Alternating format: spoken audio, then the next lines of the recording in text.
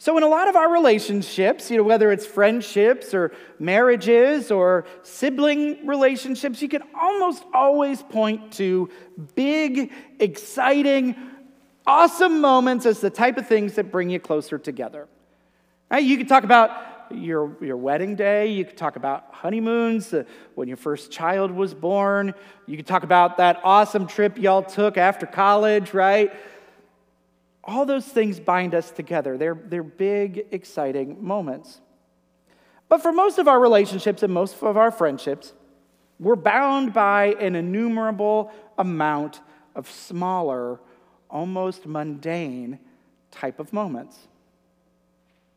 John Gottman talks about this. John Gottman is this kind of world-famous, really, really good. If you ever do premarital counseling with me or marital counseling, at some point we'll talk about Gottman because his work has been phenomenal about how marriages succeed and why they might fail. And he talks a lot about, right at the beginning, of the idea of the emotional bank account. Now, I don't think the emotional bank account is something that is just limited to married couples. I think any good relationship, you could talk about an emotional bank account. And what Gottman talks about is that most relationships can be measured by their shared emotional bank account. Basically, it's the more ways that you turn towards each other, the more ways that you show positive interaction with each other, well, that adds deposits into the bank account. And then because we are imperfect, we don't always get everything right. Sometimes we end up taking withdrawals from that emotional bank account. And typically when relationships go sideways, it's when that emotional bank account is nearly empty and bankrupt. That's usually when trouble will start. And Gottman found that it took 5 positive deposits into an emotional bank account for every 1 withdrawal. Now, any of you who have been in any kind of friendship or relationship for a long time know how that can feel. And so what Gottman says is, instead of always thinking that you've got to do nothing but big things, right? Getting outside somebody's balcony and putting a boombox up, Instead, it's a lot of the little things that happen day in and day out that over time build up that bank account. It's checking in on your friend and seeing how they're doing. It's noticing some of the things that your spouse is doing while you've been away. It's all these little things that over time start to build up that emotional bank account. And so eventually, if you have to withdraw, you've still got something left. But it's a 5-to-1 ratio. And listen, our faith relationship can be like that as well. It's not unusual. Many of us can point to a mountaintop experience in our faith journey. We can say, I remember when I was at this camp and we were out in the wilderness and there was that person who was playing the guitar so well and we just kept singing these songs and I put my hands up in the air and I felt Jesus right next to me. I felt the Holy Spirit on top of me like this axe thing. I experienced it myself. And that's great. Mountaintop experiences are so important and very quickly can fill up a spiritual bank account, right? We're not even talking about emotional, but spiritual bank accounts. They fill it right up. And then you come down off that mountaintop experience, right? And real life starts again. And for a while, you just clamor for that time up on the mountaintop again. But spiritual bank account continues to get withdrawn from. Those negative moments start to spin up. And then, before long, we could feel spiritually bankrupt. And certainly a lot of churches in the world, what they try to do is they say, every Sunday we're going to try to get you a mountaintop experience again, right? We're going to do all that we can to make you feel it. Get your hands up in the air like you just don't care. And you hear a good message, and you go home and you feel like you got a little bit of that emotional bank account, that spiritual bank account filled up, right? Another mountaintop. And so it's easy to start chasing mountaintops week after week after week. Then there are some churches that make their livelihood on people chasing mountaintops. And maybe that's enough because you don't have too much withdrawing, not too much withdrawing. But before long, the bankruptcy sets in. And then you wonder why you have the relationship in the first place. So the question might be, instead of, like Gottman said, instead of thinking that we have to chase mountaintop moments, big moments with our relationships, what is it like to have lots of little moments along the way? Now, this is a funny day to reflect on this, I realize, because the story in Acts is about as big of a mountaintop experience as you get in most of the New Testament. You can talk about the Holy Week story being like this massive mountaintop moment, and then you've got Pentecost, right? Rushing winds and fire upon heads, being accused of drunkenness. This sounds a lot like most of the college trips we took with our friends, right? And you know what? It had the same bonding power with those folks as that party did, right? That week that you're like, man, we really had a week, didn't we? And 40 years later, y'all are like, yep, we had a week.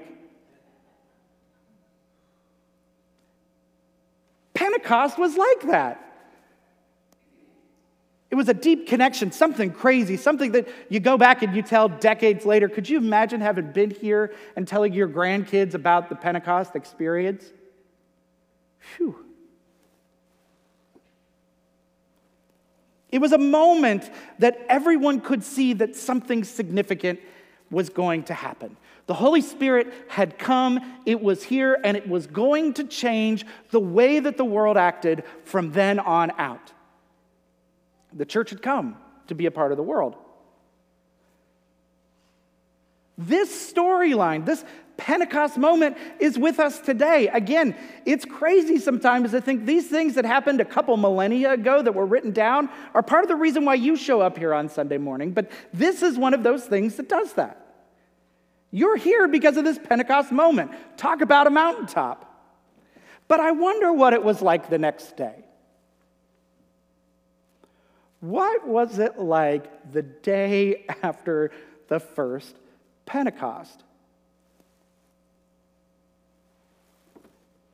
Wonder if it's like the festival that you go to after the final song ends. Wads of paper listlessly rolling across trampled and browned grass. You remember something significant happened just a little while ago. You were there. And yet the space doesn't quite feel the same. Napkins rolling like tumbleweed across a previously holy ground. Maybe hungover from the excitement the next day, did those crowds have to start going back to work? I see nothing about the Holy Spirit providing a steady income to those folks who experienced Pentecost, so they've probably got to get back to doing stuff. And maybe the vibes lasted a little longer, but how do you get back to that moment, really? I mean, when we're talking mountaintops and mountaintops, you can go back to another festival. You can go back to a lot of the things that you've done in the past, but Pentecost, boy, that was a once-in-time opportunity. You just ain't going to be able to go back. And it seems like maybe in the gospel passage we have today, Jesus was already planning for how to manage the coming off the mountain when he told the disciples about the Holy Spirit's arrival. You see, in the beginning, the disciples wanted more. Philip's like, hey, Jesus, it's cool that you're doing all this stuff, but I want to see God. I want to see God. And Jesus' response is, well, listen, if you've been with me, then you've kind of already seen God. We're kind of close. I don't actually do anything on necessarily my own volition, but I do it through God in me. But hey, I get it. A lot of heavy stuff going on with the disciples over this time. So here's what we're going to do. I'm going to talk to Dad. And we've got a third friend who's going to come.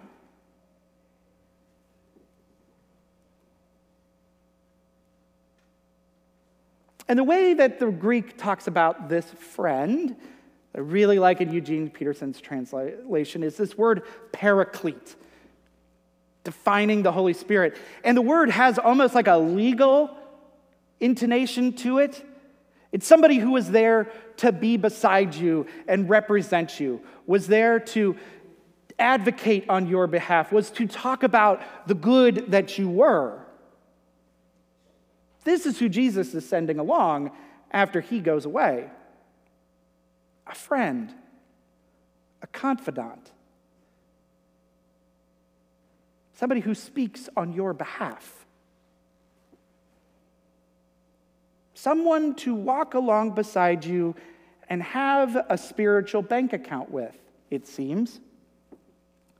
Now, it might not always be big mountaintop moments. Remember, Paul talks about this same Spirit when we don't know what to pray, when the words get caught in our mouth, the Spirit intercedes on our behalf to pray to God. This is somebody who gets us, man. Somebody who we walk along beside in life's journey.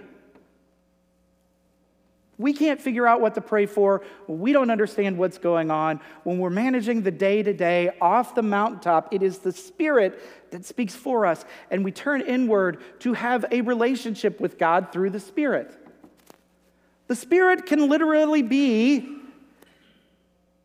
the part of the Godhead that says, hey, how are you doing? What's going on? Hey, I appreciate the way that you cared for that person yesterday. Good work. Not the mountaintops, not the thing to chase after, but the day-to-day of walking through life. And friends, when we think about an Easter moment becoming an Easter movement, eventually the distance between resurrection and the day that we find ourselves gets further and further away. After all, if it's not a moment but a movement, as we've been talking about for the last few years, a few weeks rather, we're going to keep walking in some direction. And the place where we started from by nature will be a little further away. And Pentecost really is one of these last holy days. We've got another one next week, but really we've got a couple things coming up. And then we set sail into ordinary time.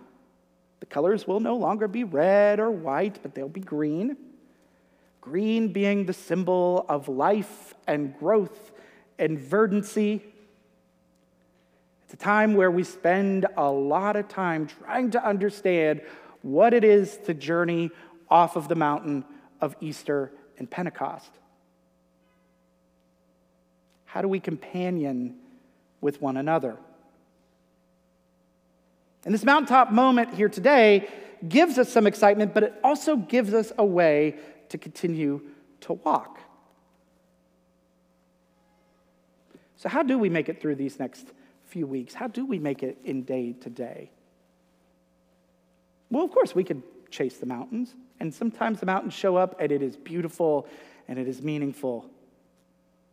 But it might just simply be walking with a friend. And I mean that figuratively and literally. Because if the Spirit is connected to each one of us, what is it like to walk with somebody and just ask, hey, how's your day been? You doing okay? I appreciate what you're doing. I value you. Might that be the everyday of the Holy Spirit filling a bank account with each other?